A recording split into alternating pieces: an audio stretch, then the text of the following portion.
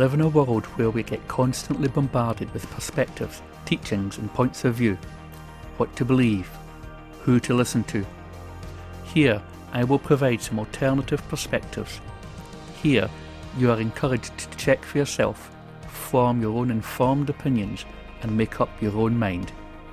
From the spiritual to the mundane, join me every week as I dive into some of the biggest and smallest issues facing us all. Hello and welcome to the vodcast of Laird Joy.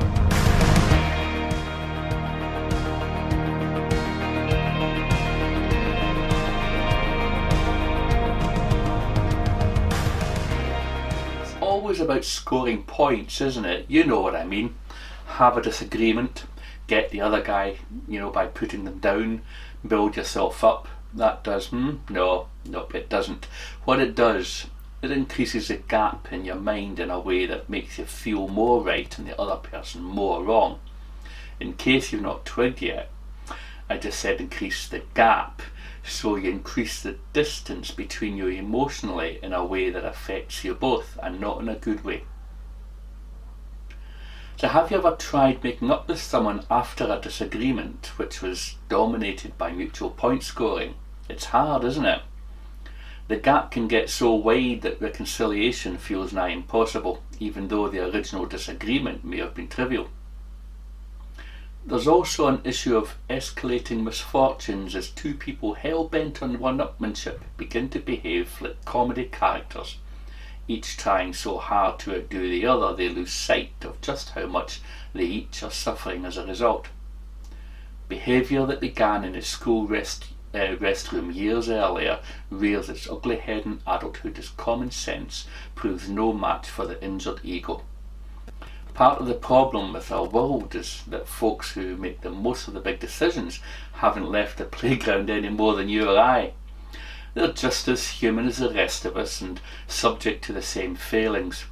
We say they should be above it, expected of them, but know full well that they can't meet expectations we can't meet for ourselves. We then console ourselves that it's all their fault, we are victims, and they should be unelected, in prison, or otherwise kicked into touch. So the reason we are where we are in this world today isn't because of the few at the top who control everything. It's because the rest of us, through our inaction, choose to keep them there. It's because they aren't better than we are, but we give them a status they don't deserve.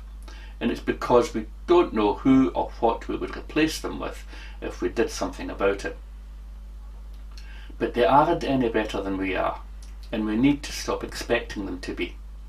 All we're doing is setting them and ourselves up for failure.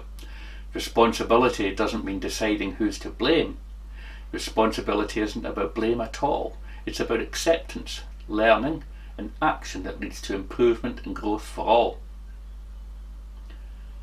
For possibly thousands of years, the answer has been right under our noses. We know the answer, we always have. We just think it's too hard, so we wait till someone else does it, but no one does. And so the so-called elites continue to reign unabated, and we continue to complain about them, but do nothing. If we want them to be better, then we must be better. It's time for responsibility to take over on an individual level. If each of us make the effort to only work on ourselves, that takes care of all of us. This is what we've known all along, and this is what's so hard. Don't wait for someone else to take the lead for you, and no excuses like if no one else does, why should I?